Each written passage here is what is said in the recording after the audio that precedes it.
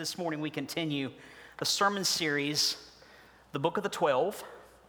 So you can go ahead and turn to the book of Zephaniah, where you'll find that. You'll go to the beginning of the New Testament, go to Matthew, you'll take a left.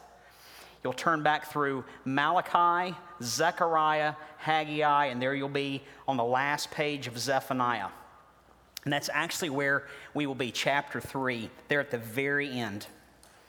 I was telling a friend of mine this week, a colleague in Tennessee, he had seen where I was preaching. He said, "What are you preaching about?" And I said, "Zephaniah, one of the minor prophets. We were doing a sermon series on minor prophets." He said, "I don't care what you're preaching on." He said, "But just don't ever tell Zephaniah to his face he's a minor prophet." So he's a minor prophet, but he's got a major message. And I'm going to share something that really, it's really not a secret. Life is full of disappointments, is it not? Sometimes things just happen, and sometimes we can do things that bring disappointment to ourselves and to those around us. And sometimes we're tempted to ask questions like, where was God when X or Y took place? Does God hear me? Does God see or even care what's going on in this world today? And as we do life in our society, I'm reminded that we're no different than Israel. Israel, like us, having a heritage of faith modeled for them, and at times having lived out this faith in God better than at other times, they, like us, were great at making bad choices.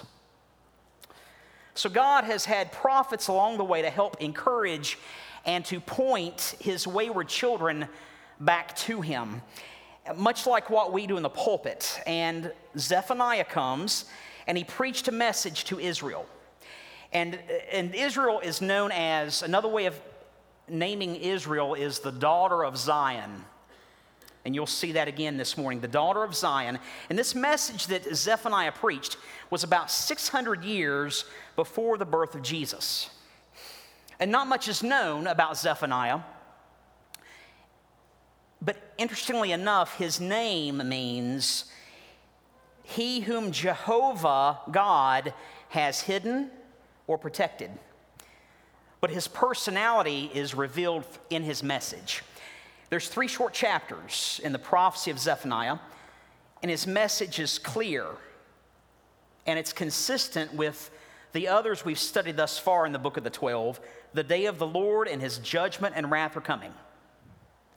But there will be mercy for all who repent and remain faithful to him. Zephaniah wrote this to the Israelites.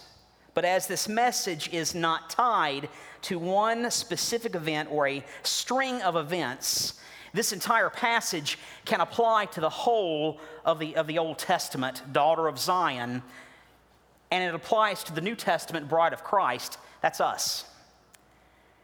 The last 7 verses of Zephaniah, chapter 3, verses 14 through 20, they paint a glorious picture of the coming kingdom of the Lord. And the words will be on the screen. Let me read them to you, starting with verse 14. "Shout for joy, O daughter of Zion. Shout in triumph, O Israel. Rejoice and exult with all your heart, O daughter of Jerusalem. The Lord has taken away his judgments against you. He's cleared away your enemies. The King of Israel, the Lord, is in your midst. You will fear disaster no more. In that day it will be said to Jerusalem, do not be afraid, O Zion. Do not let your hands fall limp. The Lord your God is in your midst, a victorious warrior. He will exult over you with joy. He will be quiet in his love. He will rejoice over you with shouts of joy." And then God says, first person, "I will gather those who grieve about the appointed feasts. They came from you, O Zion. The reproach of exile is a burden on them. Therefore, I'm going to deal at that time with all your oppressors. I will save the lame. I will gather the outcast, and I will turn their shame into praise and renown in all the earth. At that time, I will bring you in, even at the time when I gather you together. Indeed, I will give you renown and praise among all the peoples of the earth, when I restore your fortunes before your eyes, says the Lord." This is a message of hope and reconciliation. In these last 7 verses, we're going to see and we're going to find out 3 ways in which we are to wait on the work of the Lord. We're to rejoice completely in worship because of what the Lord has already done in our midst. We are to remain steadfast in faith because of what the Lord can do right now in our lives. And we are to remember our eternal hope because of what the Lord will do in His time. So we're talking about worship, faith, and hope. Regarding worship, we're to rejoice completely in worship because of what the Lord has already done in our midst. We're expected to worship the Lord with all that we are. Look at there in verse 14. Shout for joy, O daughter of Zion. Shout in triumph, O Israel. Rejoice and exult with all your heart, O daughter of Jerusalem. The daughter of Zion has been commanded to shout, rejoice, and exult. And shouting, it's consistent with the Israelites' worship of the Lord. The shout, or in Hebrew, it's called the ruah. This means to split the ears with sound, and it's to sound a blast. This is used 33 times in the Old Testament, and this conveys the action of making a loud noise. That's what shouting is. And many times this shout is a cry of joy. It's in response to the Lord's delivery on behalf of His people. So they're a worshiping people, as are we. They are shouting to the Lord as we are, and we will this morning. So I want you to repeat after me on the count of 3. I'm going to say, Ruah! 1, 2, 3. Ruah! That was a little weak. Ruah! Ruah! That's exciting. Very good. That's very exuberant. All right, shouting. We turned through the book of Zephaniah on the way to Zephaniah, okay? Zephaniah in chapter 9 says it like this. Rejoice greatly, O daughter of Zion. There it is again. Shout in triumph, O daughter of Jerusalem. Behold, your king is coming to you. He's just, vindicated, victorious, and he's endowed with salvation. He's humble. He's mounted on a donkey, even on a colt, the foal of a donkey. Who does that sound like? Jesus. That's referencing Jesus, and that's in the book of Zechariah. I mean, Jesus, we find out through the entire of the Old Testament, the entirety of it. We find Jesus. You'll find out more about that this morning. Rejoicing and exulting are 2 different things. We know what rejoicing is. We've established the shouting, but what does exult mean? I went to Merriam-Webster.com, and exulting means to leap for joy. That's what that means. I would have you all do that, but some of you all are accident prone like me. So no leaping for joy, but you get what that means. And this also means to be extremely joyful. This is all body worship. This is full body worship, the entirety of how we are made, from our voice to our jumping for joy. We are to give praise to God. It also uses the word heart. The word heart is written. That's all encompassing regarding worship. The heart's considered to be the seat of one's inner emotions and nature. We sang the song earlier from Deuteronomy chapter 6. You shall love the Lord your God with all your heart, and with all your soul, and with all your might. And that's what rejoicing looks like. It's every person, every mouth, every inch, from head to toe, total praise. We're expected to worship God with all that we are. Why do we do that? Because of what the Lord has already done in our midst. What has He done? Let's keep reading. We're expected to worship the Lord because He has defeated the enemy. Verse 15, the Lord's taken away His judgments. He's cleared away your enemies. The Lord is in your midst. You will fear disaster no more. The Lord, He's cleared away judgment, the fear of disaster. And judgments from the Lord, they are righteous and they're deserved. And the reason why is because the Lord is righteous. We deserve judgment because we are unholy. We are sinful. God is righteous, and we deserve judgment. And judgments from the Lord, they're considerable. If you think about Sodom and Gomorrah and Egypt.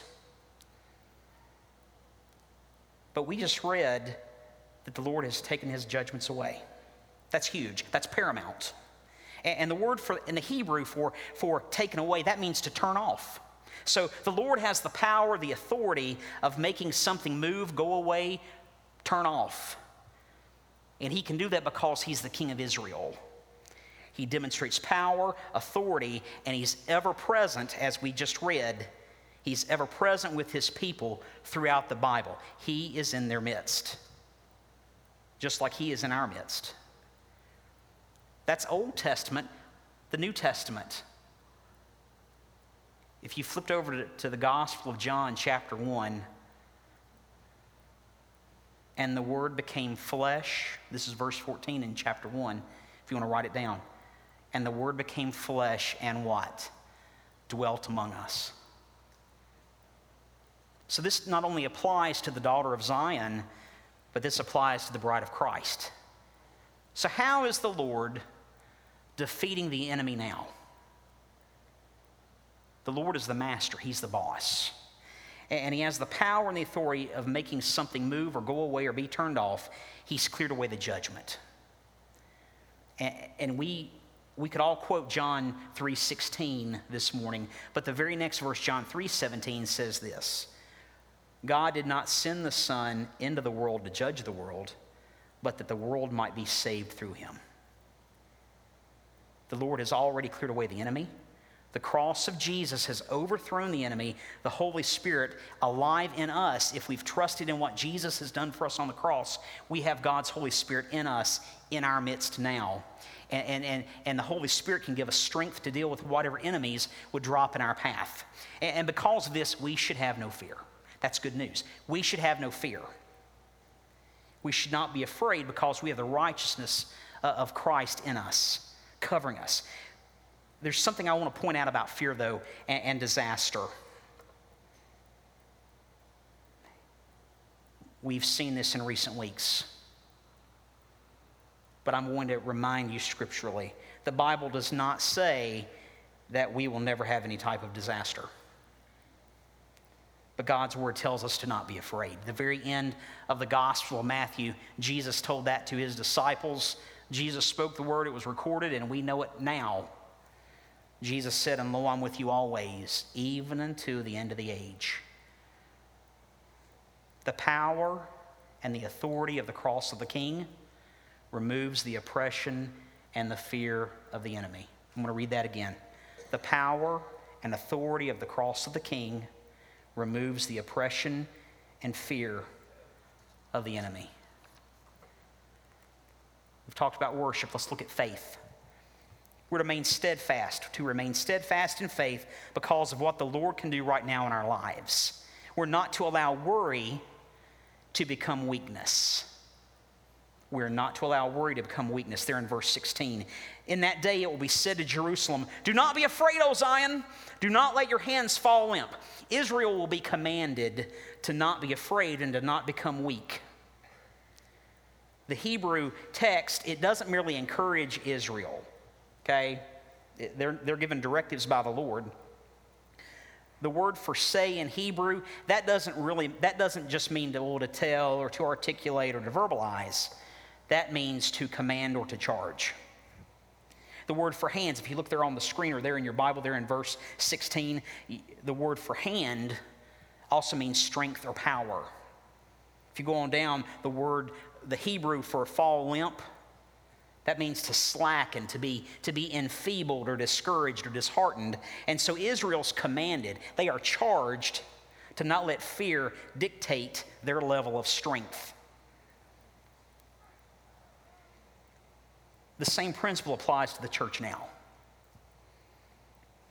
to the individual and corporately. We are commanded to not let fear dictate who we are and who we will be in this day, regardless of what social media and the news tell us. We are commanded to not let fear dictate, and we are to remain steadfast in our faith as we wait on the Lord to work in that day. And that day, Isaiah chapter 25 verse 9 says this regarding that day as we wait on it. And it will be said in that day, behold, this is our God for whom we've waited that he might save us. This is the Lord for whom we have waited. Let us rejoice and be glad in his salvation. We have been and we will be charged and commanded to be encouraged. Do not worry. As we see and we believe in what the Lord has already done, we can trust and wait on the Lord. Do we allow our strength and our power to become enfeebled? Our joy should trump our anxiety. We are commanded to not allow our anxieties to become actualized. I just realized that's a triple A. There's 3 A's there. We are commanded to not allow our anxieties to become actualized. Think about that. And we see that in Isaiah chapter 40, this idea of that we're going to run and we're not going to grow weary. We'll walk, we'll not faint. God, the God who saves, will give us strength. And fear has been a cancer throughout the whole of history. And the whole of the Bible addresses this. We have a responsibility to encourage others to rely on God's word for comfort from fear. A sister shared this weekend. We read in Isaiah 35, to encourage the exhausted and strengthen the feeble. Say to those with anxious heart, take courage, fear not. Behold, your God will come with vengeance. The recompense of God will come, but he will save you. Jesus is our source of peace. I love the Gospel of John. And in chapter 16, Jesus says, in me you may have peace. In the world, you're going to have tribulation, but take courage, I have overcome the world. Regarding faith, we're not to forget that the Holy Spirit wants to comfort us and to work in us. Look at verse 17. The Lord your God is in your midst, a victorious warrior. He will exult over you with joy. He will be quiet in his love. He will rejoice over you with shouts of joy. So the Lord their God is in their midst. And he's victorious, and he's wanting to rejoice over them and renew them. And again, he is in their midst. He's in our midst. And the Lord is described as a victorious warrior, literally a warrior who saves. The word in the Hebrew for victorious means the salvation that only comes from God. The salvation that only comes from God. That's victorious. Isaiah 63, God says, it's I who speak in righteousness, mighty to save. We looked at exalt just a few minutes ago in verse 14, when the people exult. But here in verse 17, the Lord is exulting over his people with joy. He is jumping for joy over his people. He's jumping for joy over us. He bestows value. I mean, think about it. The creator of all of this, the universe, time, has a personal interest in you and me. The value. Psalm 8 says that we've been crowned a little lower than angels.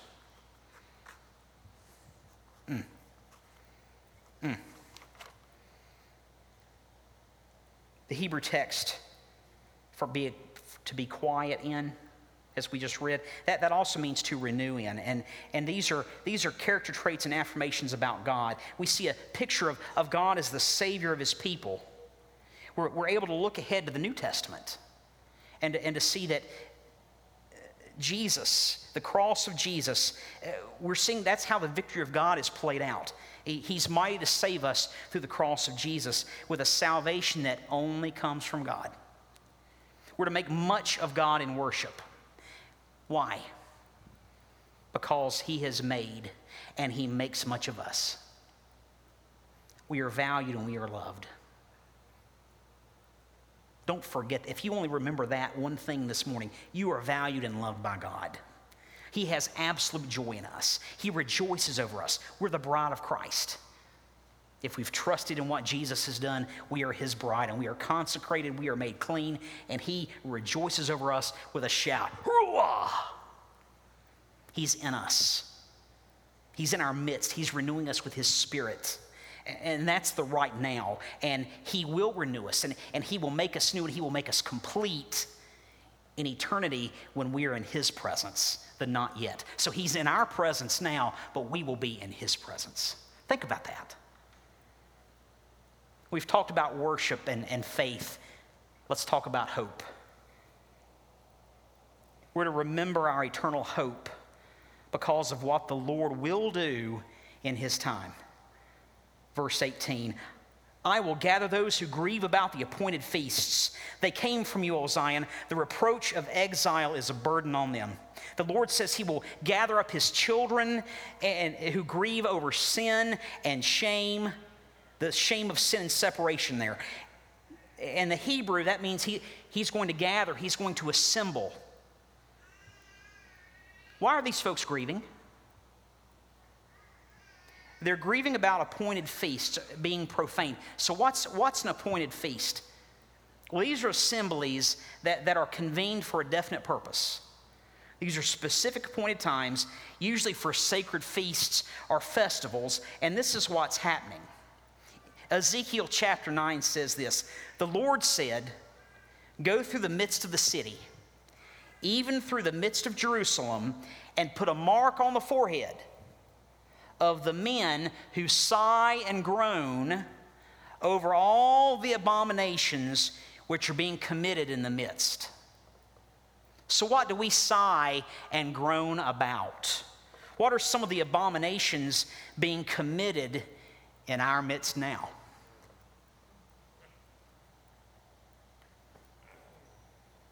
The Lord says that those who grieve, that they came from him.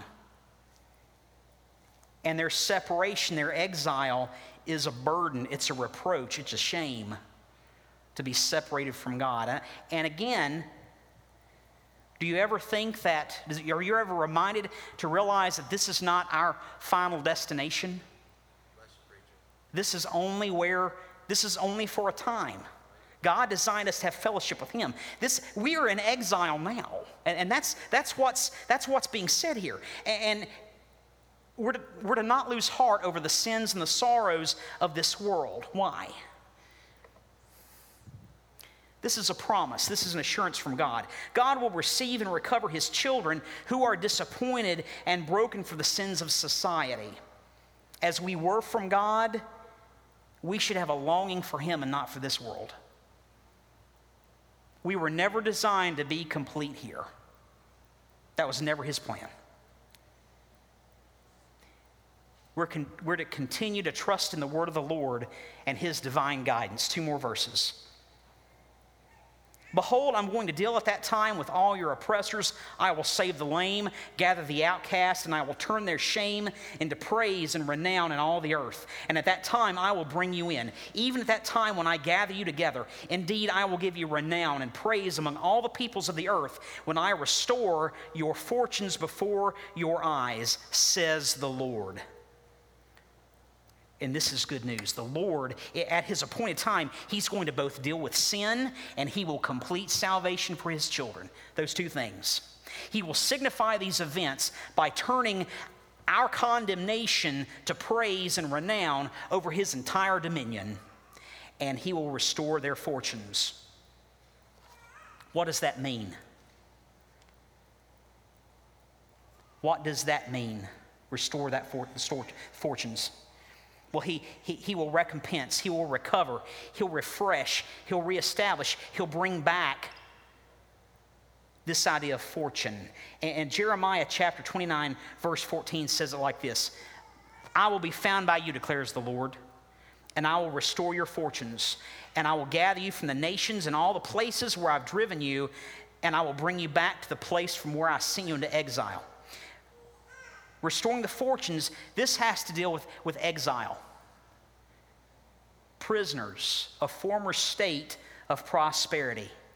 The chief use was in declaring the liberating power of the Lord in releasing his people from banishment. It's important to note this. This idea, this concept of fortune restoration has nothing to do with financial prosperity or stability. According to the Hebrew text, it's an undoing of exile. And this is an identifying mark of belonging to the Lord, and the whole earth's going to see it. Our fortunes are restored when we are with the Lord in glory. The Israelites, they're returned from their eventual exile in Babylon. And just like that, the bride of Christ, we the bride of Christ, we're going to be released from this life, and we'll be restored to the presence of God. The church will at last be released from exile.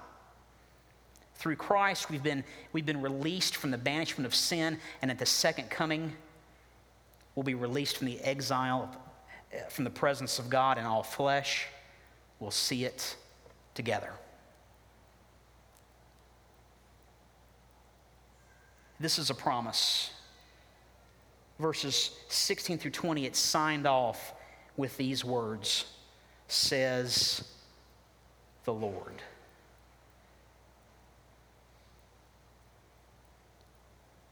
This morning we come to a time of response to what Zephaniah has shared regarding not only Israel, the daughter of Zion, but to us, the bride of Christ.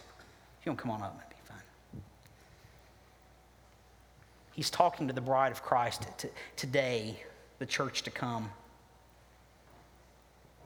And as we expectantly wait on the return of Jesus and his fulfilling work at the end of time, as he comes to claim his bride, we've been told three things about worship and faith and hope, ways that we're to wait on the work of the Lord. We've been told to rejoice completely in worship because what the Lord has already done in our midst. By worshiping him with every fiber of our being because he's already defeated the enemy by going to the cross. And he's taken care of sin once and for all. We've been commanded to remain steadfast in faith because of what the Lord Jesus can do right now in our lives. And we're not to allow worry to become weakness. And we're not to forget that the Holy Spirit wants to comfort us and to work in us. We're to remember our eternal hope because of what the Lord will do in his time. We're to not lose heart. We're to not lose heart of the sins and the sorrows of this world, and we're to continue to trust in the Word of God and his divine guidance. And this morning, each one of us here has some level of response with at least one of those three areas: worship, faith, or hope. Perhaps growing disappointment. Maybe that's taking your focus off the things of the Lord. I had to question that when I read through this scripture. Your trust in him is shaken. And you've allowed a sinful attitude to creep in and to infect your worship of him. Perhaps you've become filled with anxiety over the things of life. Maybe you're allowing fear instead of the Holy Spirit to control your life to where you're powerless to function throughout the day. Perhaps you've become so sick of the downward spiral of our society that you've lost heart. You've forgotten to seek the face of the Lord on behalf of your community and nation. Maybe you have a lack of joy in your life because you've forgotten who is ultimately victorious. Perhaps you don't have peace at all, and you deal with guilt. You deal with sin. Let's stand together right now. And bow your head, please. Lord, perhaps with all of these things, we've never allowed Jesus to come into heart and life. And by going to the cross for us, we know that, Jesus, you've taken our sin and our guilt. And Father, for those in this room that have never confessed you, as Savior. This morning I pray that they would do that today. I am so thankful for the salvation that you've offered us through the cross. And Lord, for lives here who have never received the good news of the Lord, Father, this morning I pray for their hearts to be opened, to get things right with you, so that they will have the peace of your Holy Spirit in their very midst. Hallelujah.